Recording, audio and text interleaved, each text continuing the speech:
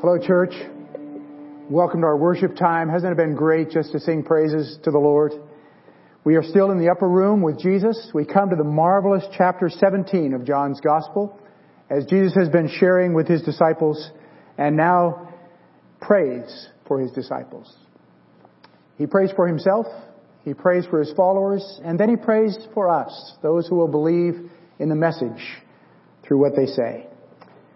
We'll read it in portions. Let me just read the first 5 verses to you of John chapter 17. After Jesus said this, he looked toward heaven and prayed, "Father, the time has come. Glorify your Son, that your Son may glorify you.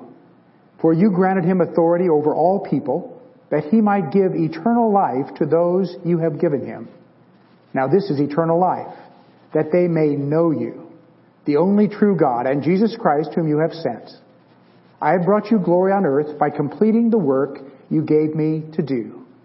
And now, Father, glorify me in your presence with the glory I had with you before the world began." We come to this marvelous portion of Scripture as Jesus prays and realize that he says something so significant in that 4th verse. He says, "Father, I have completed the work you gave me to do." And then he proceeds to tell us what that work is. Now we can speculate forever as to why we think Jesus came and what he came to accomplish, but here Jesus himself tells us that he had completed the work. The next day on the cross he would say, "It is finished." We recognize that he has completed what God sent him to do. It's become known as the high priestly prayer. Jesus has become our high priest. A high priest was one who spoke to men from God and spoke to God on behalf of men. And that's what Jesus is for us. And then the word says we are a priesthood of believers. A royal priesthood, Peter says. So we too speak to men from God and speak to God on behalf of men. And so we really need someone who knows us completely as Jesus knows us in the incarnation, and someone who knows God as Jesus is God. And so Jesus gathers us all up and with all of the clout of Calvary brings us before the Father. And so we have the setting for the prayer. After Jesus said this, he looked toward heaven and prayed. Well, said what? All the things we've been looking at in John chapter 13 and following in these last few weeks. The meal, the foot washing, his declaration that he is going away, his introducing the Holy Spirit to them, telling them how to abide in him in deep fellowship. And after he said this, he prayed. And he begins in a way that the Hebrews did not recognize, for they did not practice this way of addressing God. This was the domestic term for daddy. When Jesus starts to pray, it is this loving, loving word, daddy. Looking at what the next day was to hold, he pours himself in great trust into the arms of his heavenly Father. So we recognize this is a hugely significant time in the life of the disciples and in the life of Christ. Jesus comes at this moment in absolute dependence. He will later pray in the garden, "Not my will, but your will be done." He has told the disciples, "I do nothing apart from the Father, and you do nothing apart from me." And so we have this connection that he gives us. He's in total dependence of God. And then he has absolute trust in God. In Proverbs it says, "Trust in the Lord with all your heart." In Isaiah he says, "He will keep us in perfect peace if we keep our minds on him and trust in him." And so Jesus has all this trust in the Father. He knows our needs and we can trust him. And then unquestioning obedience. Jesus had told them over and over, "If you love me, obey me." So we have this dependence, this trust, and this obedience in the Father. And with that in mind, Jesus says, "Father, the time has come." Now Jesus has used that term 9 different times in John's Gospel relating to his glory. Back in chapter 2, 2 different times, he says, "My time has not yet come." In chapter 4, with the woman at the well in Samaria, "A time is coming." In chapter 5, "An hour is coming." Chapter 7, they could not take him because his time had not come. Again in chapter 12 and 13, this time that he speaks of is the time of His atoning death, the time of His cross, the time of His conflict with evil and His victory over death. They had two words for time in their language. There was chronos, which we get chronology, the ongoing ticking of the clock, the passing of time moment by moment. But the word he uses here for time is kairos, a special, significant, decisive time. We all have routine times in our lives that are just chronology, but we have momentous times as well. This time in Jesus' life opens up eternity for us. And Jesus says, glorify your Son, that I too may glorify you. John writes this years after the cross. And he writes of the cross in terms of glory. The perfection of love, the triumph of love is the cross. And so he comes to share that triumph. And in verse 3 it says, this is eternal life, that they might know you. Now in the Greek mind, to know was to understand the deity, to know about God. But that's not what Jesus uses here. It is the Hebrew mindset and the Hebrew term to know God in a personal, intimate experience. And so we have that fellowship and experience with God. He says, now glorify me with the glory I used to have. Jesus with homesickness is looking forward to His return to the Father. We have in 2 Corinthians chapter 8 this full circle. Though He was rich, yet for your sakes He became poor, so that you, through His poverty, might become rich. Jesus came that we might return with Him to glory. He is our high priest and our brother. And so He has entered completely into our world and now introduces that next world to us. And so what did Jesus come to do? That verse 4 struck me so strongly when I first realized the impact of it.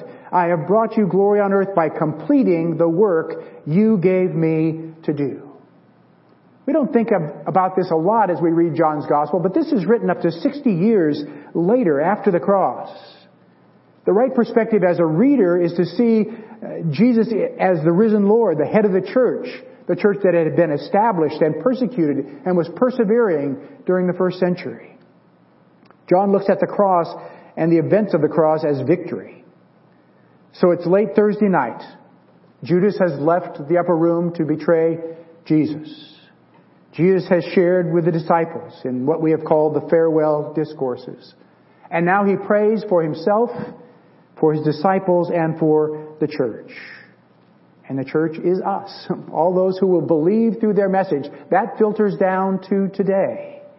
And when He prays for you and me, He prays for our world and all the things we can pass along. When He says it's been done for us. And so He says, the time has come.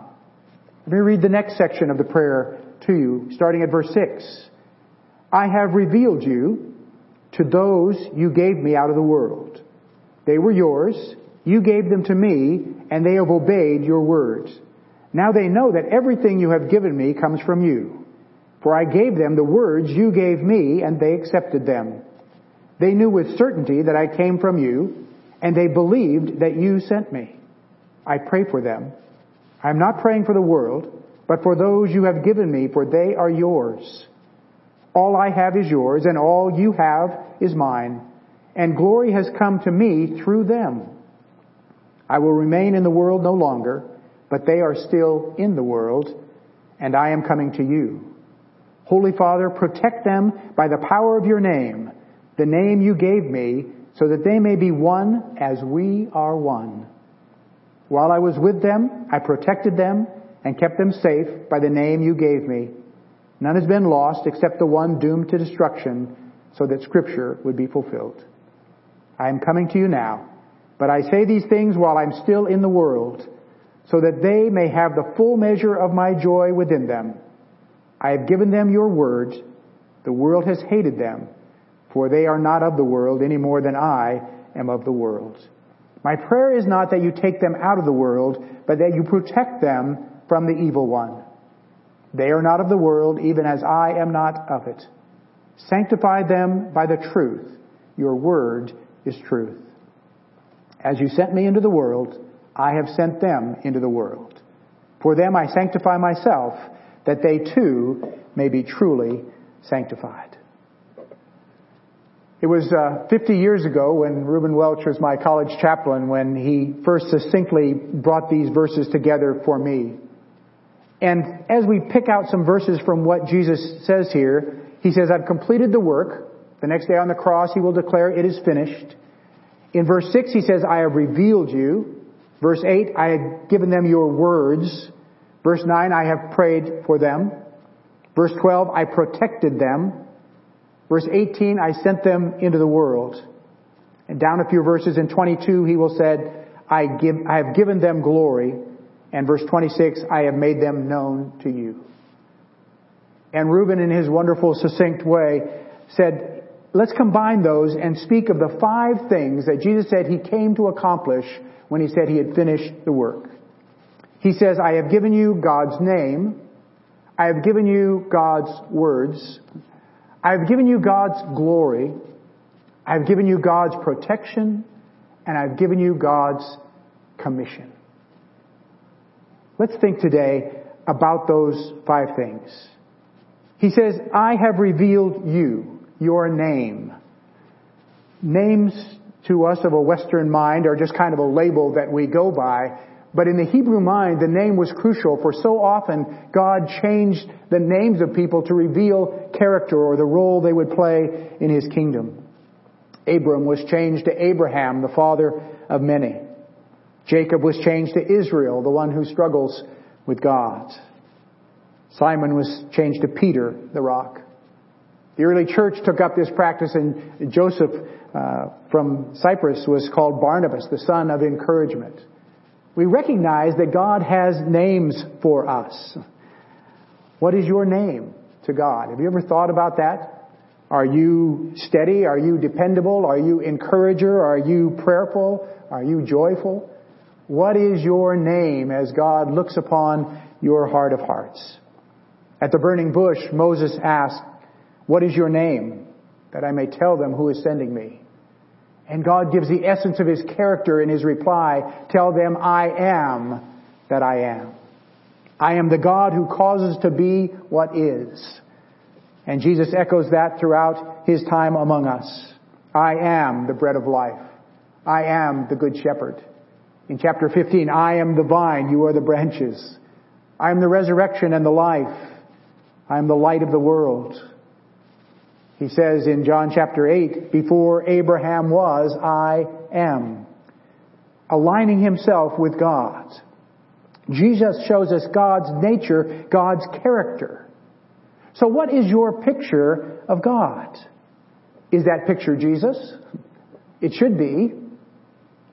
Some people, I think, picture a strong, rigid disciplinarian as God, or a soft, loving, gentle grandfather. And these ideas condition our praying, our loving, our obeying, our feeling, our trusting, all by our image of God. But in Hebrews, it says Jesus is the exact representation of God's being. We looked 2 weeks ago to the answer to Philip's question, show us the Father. He says, if you've seen me, you have seen the Father. Jesus' task is complete in that He has shown us the true nature of God. He shows us the love of the Father. The next thing He says is in verse 8, I have given them your words. We really do need to take Jesus' words seriously. They are the very words that God intends us to hear. By the breath of the Holy Spirit into Jesus and into us. Now in Hebrews it says God has spoken many ways in the past. God spoke to our forefathers through the prophets at many times and in various ways, but in these last days He has spoken to us by His Son, whom He appointed heir of all things, and through whom He made the universe. The Son is the radiance of God's glory and the exact representation of His being. John says it clearly in his prologue, the Word became flesh and lived for a while among us, and we have beheld His glory as the one and only Son of the Father, full of grace and truth. He has given us the very words of God. And so we see those words and hear those words and strive to put those words into action in our lives. In the Old Testament, the Word of God came through the prophets. Over and over it says the Word of the Lord to Isaiah, to Jeremiah, to Hosea, to Amos, minor prophet, major prophet. All the prophets heard from the Lord and shared that Word with the people. But Jesus' words become a dramatic difference for us. He speaks the words of God to our hearts.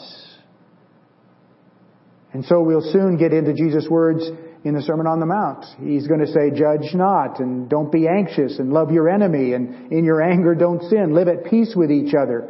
Ask and seek and knock and be humble, and speaks of a real heaven and a real hell, and says we must be born again. What do we do with the words of Jesus? Jesus gave us the marvelous parable of the soils. As he said, the seed is the Word of God. It can fall on shallow, rocky soil. It can fall upon soil that is filled with weeds that will choke it out. Or it can fall on good soil. What kind of soil are we for the Word of God given to us in Jesus? He has given us God's nature, His very name, and He's given us God's words. And then He said in verse 22, I have given them your glory. What is glory? It's a difficult thing for us to pin down, but in Scripture there are two different definitions of glory. The first meaning comes basically from the Old Testament, but it's weight or substance. We live in a day of celebrity for celebrity's sake, of style over substance. But God will not settle for that. I would recommend to you C.S. Lewis' books, The Weight of Glory. Speaking of the glory of God being equal to the reality of God, the weight, the substance, the meaning, the value. This is not something that is shallow or surface or glitter. This is the heart of who God is. And where God is the substance of truth. Life has no meaning unless there's an object of value at the heart of that meaning. God is the heart of our lives, the substance of God's truth and His teaching. In this world, we just see a shadow of things to come. Paul says, now I see through a glass darkly, but then I will see face to face. I will know even as I am known. We read in the Corinthian letter that what is seen is temporary, but what is unseen is eternal. I was a child of the 60s, and so growing up in the Bay Area in the 60s, and the drug culture and the hippie culture was all around us, and every time somebody would say something they thought was just really meaningful, some stoner would say, yeah, that's heavy, man. I don't think they knew they were getting into a biblical concept. But Jesus' words to us carry weight. This is a heavy concept, a teaching of the glory of God.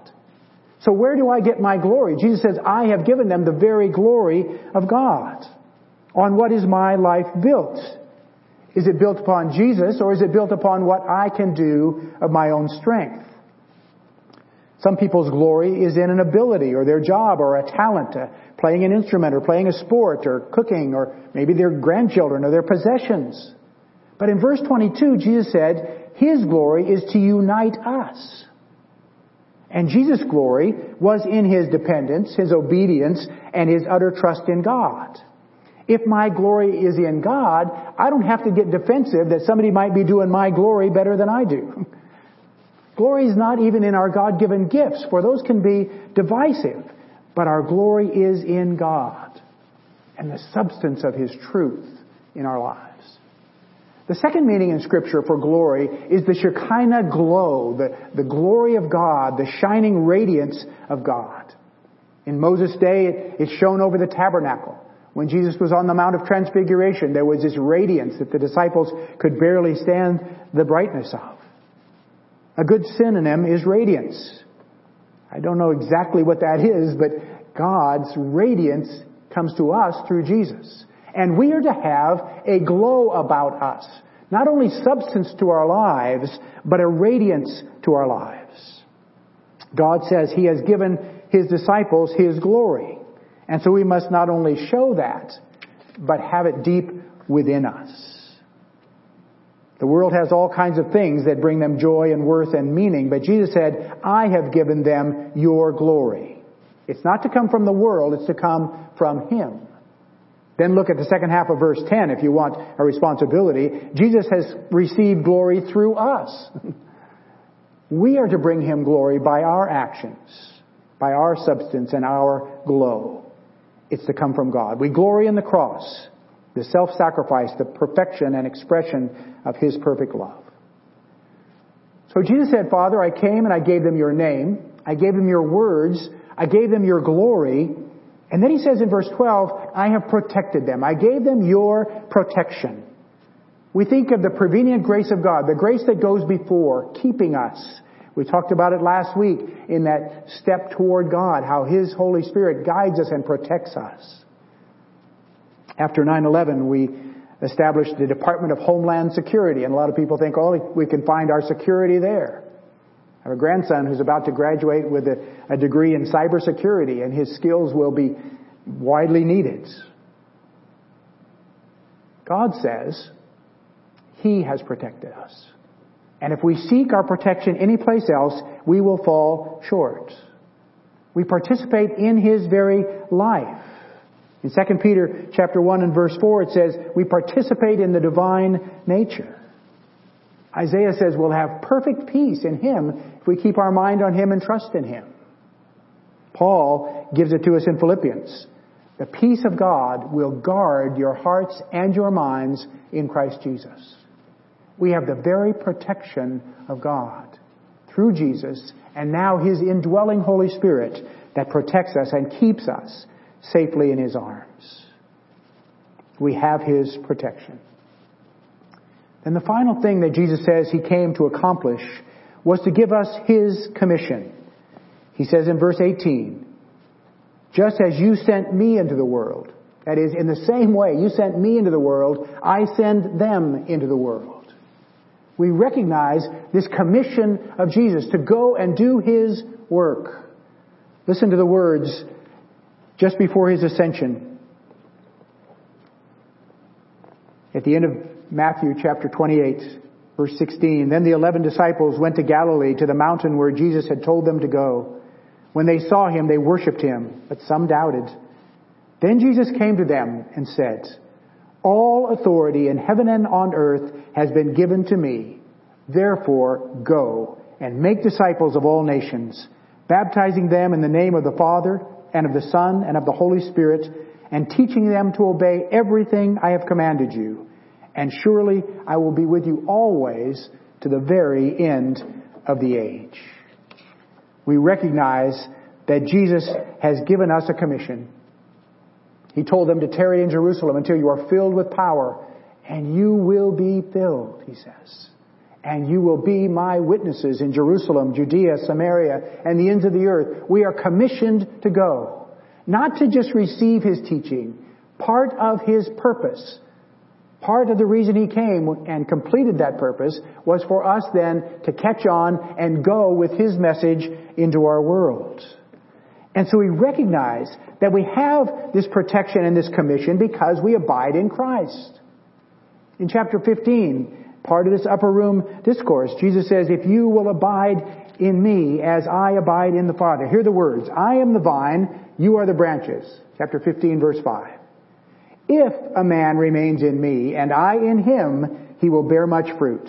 Apart from me, you can do nothing. We recognize that we must abide in Him. And then He gives us everything that is His. In chapter 14 and verse 27, He says, I will give you my peace. In chapter 15 and verse 10, I will give you my love. 15:11, I will give you my joy. Not just some generic peace and love and joy, the very love of God in Jesus Christ. And He says, because of that, the world will hate you. Remember, they hated me first. We are one with Christ in this incredible ministry. And so now, as we come to this commission, we don't come unprepared. But Jesus says in verse 17 of this prayer, sanctify them by the truth. Your word is truth. As I send them into the world, as you sent me into the world, I have sent them into the world. For them I sanctify myself, that they too may be truly sanctified. When something was sanctified in the history of the Hebrew people, it was set aside for a spiritual purpose. The lampstands in the temple were sanctified for that purpose. The showbread was just a normal loaf of bread until it was sanctified for a spiritual purpose. The water that was there to purify the offerings was sanctified for a spiritual purpose. He said, Father, I sanctify them. By your truth, your word, I set them aside for a spiritual purpose, that they might fulfill the purpose for which I came. He maps it out for us. We'll be looking at this the next 3 weeks as we look to Jesus' prayer for himself, for his disciples and the church, and for those of us who believe through their message. May we recognize that that's what he came to accomplish. That we have received his very nature, his words, his glory, his protection, and his commission. We are his. Let's pray together. Father, we come before you and recognize that your glory is our glory. May we find our worth in you. May we find our meaning in your love. May we find our purpose in your will. May our radiance be because we are part of your fellowship. As we have worshiped, Father, we have sensed your presence. We realize that you have called us to a world in great need, but you have equipped us to meet that need by the power of your Spirit. Guide us as we go into this week, knowing that you are with us and within us by your Holy Spirit. And in the name of the Father, we love you and we give our lives to you in Jesus' name. Amen. The Lord bless you and keep you. The Lord make his face to shine upon you and give you his peace. Amen. God bless you.